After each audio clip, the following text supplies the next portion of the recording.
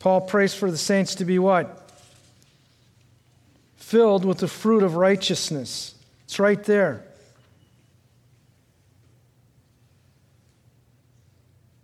Verse 11. Filled with the fruit of righteousness. To bear fruit, it says right there, in every good work. Following Christ is a productive lifestyle. And so when I'm praying for those that I love, my friends, number one, I pray that there would be spiritual fruit that comes forth in their life. That they would walk by the Spirit. And as they walk by the Spirit, the fruit of the Spirit is there: love, joy, peace, patience, kindness, long-suffering. I mean, my prayers can have a direct impact in the spiritual quality of life for people I love. I just find that truly amazing. If you don't believe prayer has that kind of power, then we won't pray. But if I really believe that I can have an impact on your life by praying that you would be fruitful in your walk with Jesus Christ, that's powerful, isn't it? I hope I got 150 people praying that for me. I'm not going to ask you to put me on your list. But if the Lord says, here's an extra line, put me on your list then, all right?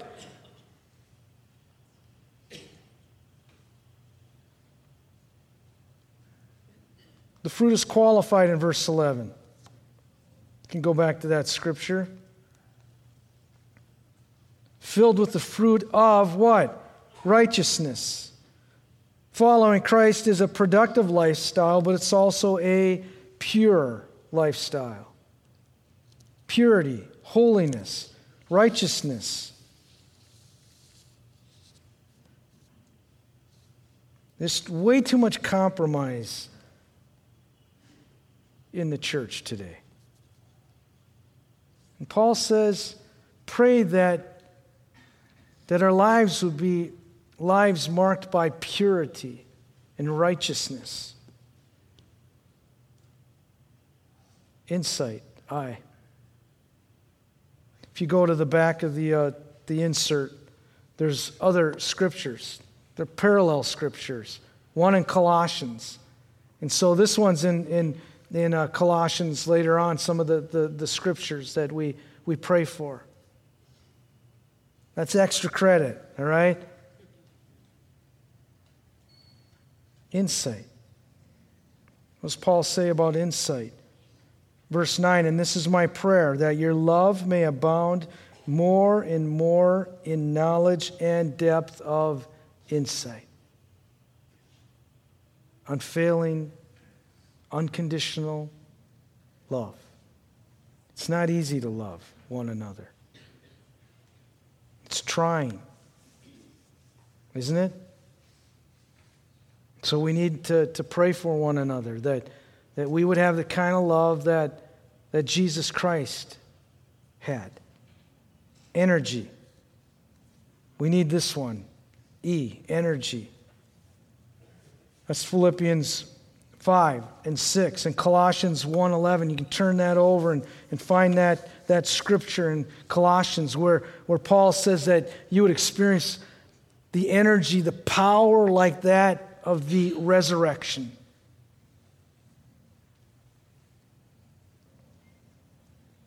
I mean, we have so much technology to make our lives easier.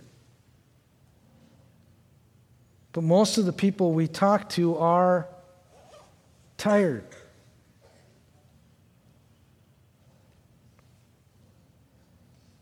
Upon asking someone how they're doing, how often do we hear? And I'm guilty of this. How often do we hear? Man, I feel strong in the power of God. I am energized and empowered. I feel like taking on some giants today. I want to be encouraged, but rarely do Do I hear that in my conversations? And rarely do I say that to anyone when they ask me how I'm doing. I just, oh man, I'm tired. I'm stressed. I'm maxed out. We've got all this technology that's supposed to make everything easier.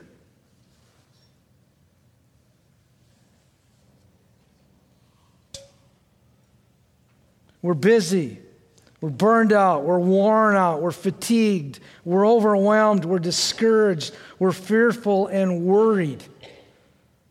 And that's on a good day. As Christians, the world, non-believers, non-Christians should look at Christians and say, wow, he's positive, she's positive. There's some life going on in that person. What's going on there? Well, we just need people to pray that we would have that power. Needs. Paul prayed for the needs. It's all in the prison epistles. You can read about it there. I just lumped this together. Everyone has specific needs.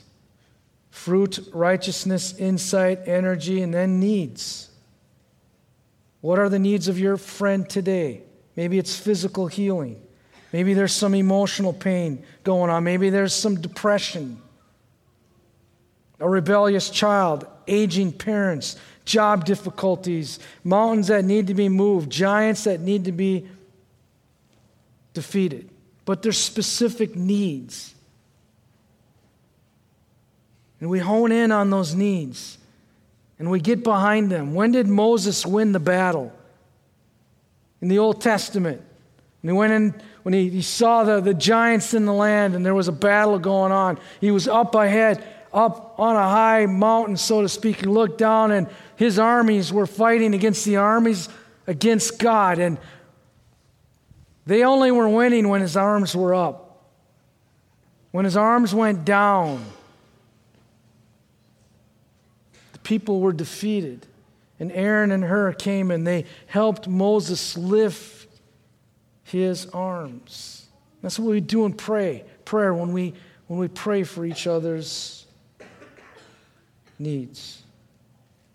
Your prayer might be the prayer that helps somebody out of their depression.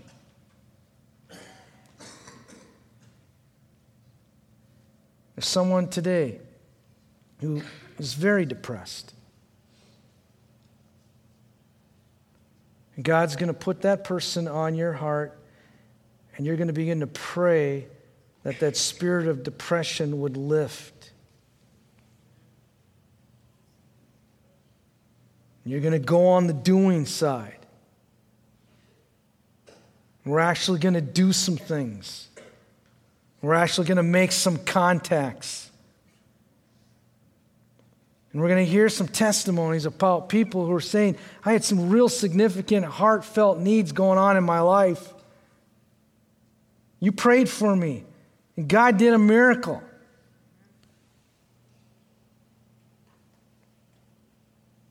I believe that's going to happen. Delight is the last one. Be a friend. In all my prayers for all of you, I always pray with joy. And Paul had joy when he shouldn't have had joy. And he's praying for the people he loves to have joy. Delight.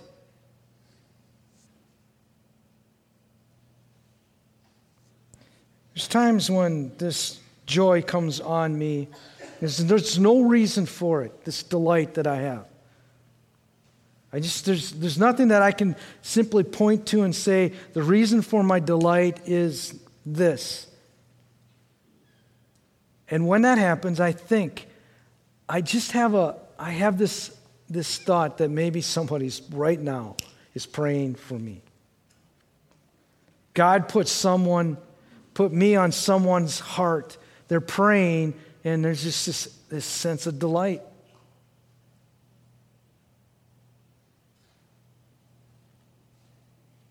So in conclusion,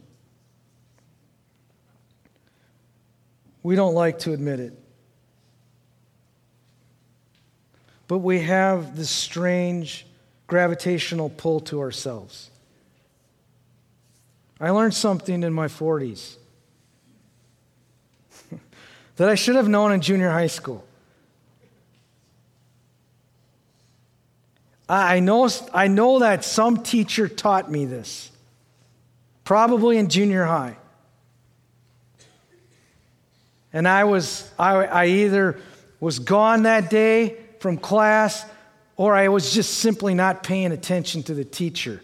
But it should have happened when I was in junior high, Marlo. That age. I didn't know this till in my 40s. I didn't know what caused ocean waves. You're looking at me going, wow, that's kind of interesting. You're not as smart as a fifth grader. I'm sitting on the beach, okay? I don't remember all the specifics, but I'm watching the waves, hearing them pound against the shoreline, marveling at their beauty and power, and I asked this question: what causes these waves? Now, I know 99% of you know the answer to that question, right? You know what causes ocean waves. I know it's the wind, all right? Give me the easy answer, the wind. Well, sometimes it's not as windy. I mean, there's always wind. It's like, man, it's not hurricane. When I'm sitting at this beach watching these waves, the sound crashing down, rolling, and then you go to bed, you got the sliding glass door open, and what do you hear? The waves constantly all night long. It's a wonderful thing when you're in Minnesota, just thinking about it.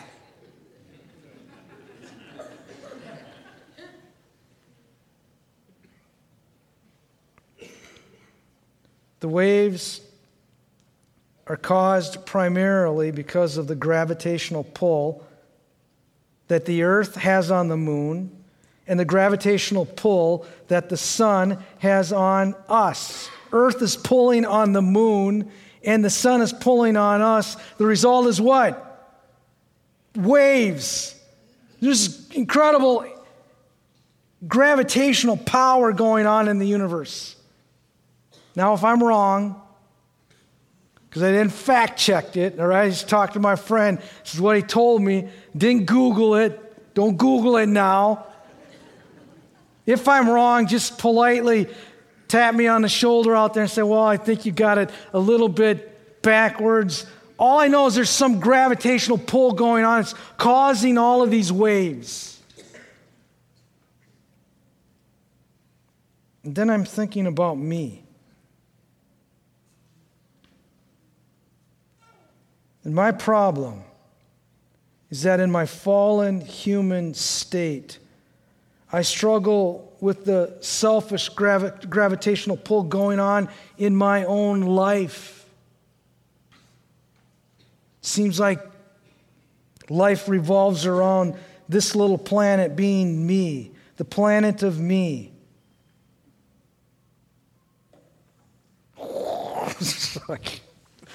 I'm trying to do life as just whoosh. I'm just thinking about how this is going to affect me. How is this going to impact me? Why am I doing what I'm doing? It's this power, this gravitational pull towards me in my fallen human state.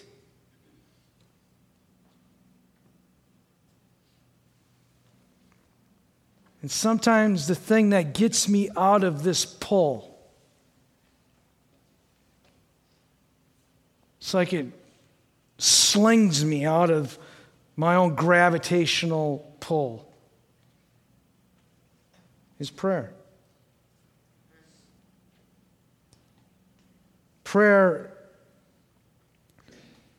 breaks me away from me. It's when that pull is broken and I enter into someone else's orbit.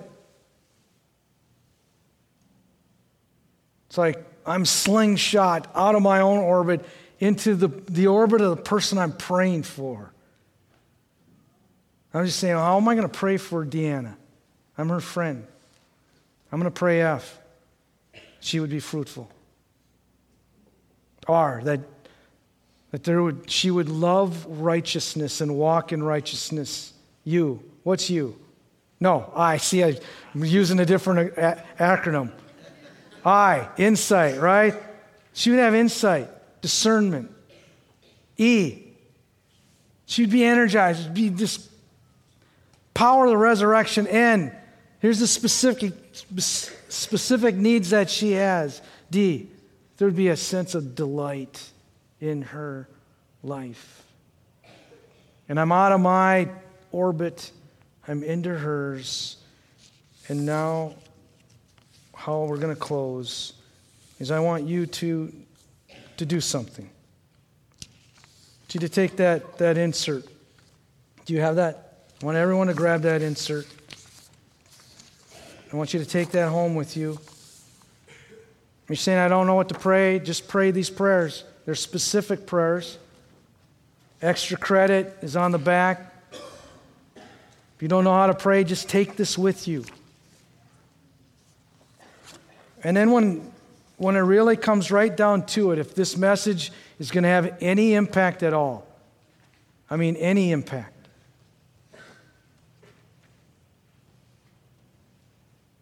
is if you identify one person, number two, or number one, identify one person in your immediate family and two people from your church family. And then you write their names on the card. And you just start praying for them. And you see the little space there, or the line, right after the name. You know what that's for? That's if you contact that person and let them know, hey, John, God laid you on my heart. I want you to know that this week I specifically prayed for you. Mary, I want you to know God laid you on my heart, and I prayed for you. Imagine if everyone here did this. You and I would walk in next Sunday and the Sundays afterwards and go, wow, I don't know what happened in my walk with Christ, but there's a revival going on in my heart. And I just have to believe it's because people are praying for me. So I challenge you to do it, all right? So let's pray, Lord.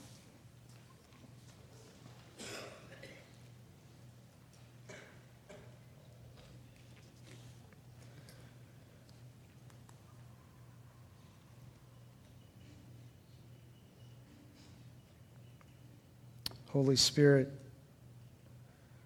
thank you for your word. Thank you for this inspired scripture. I ask, Lord, that you would help us to be a doer of your word. It's a simple scripture. It's just straightforward.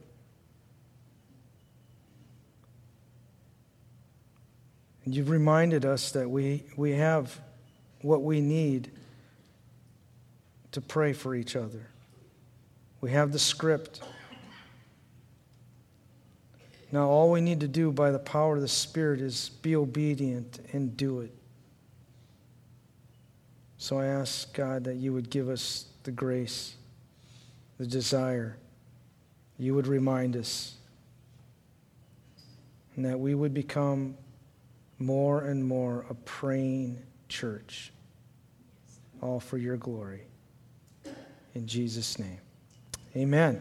Amen. I'm going to ask you to stand with me. We have some folks here that are on our prayer team. They're going to come forward, and they're here to pray for you and with you. And as they do, God bless you. You are dismissed.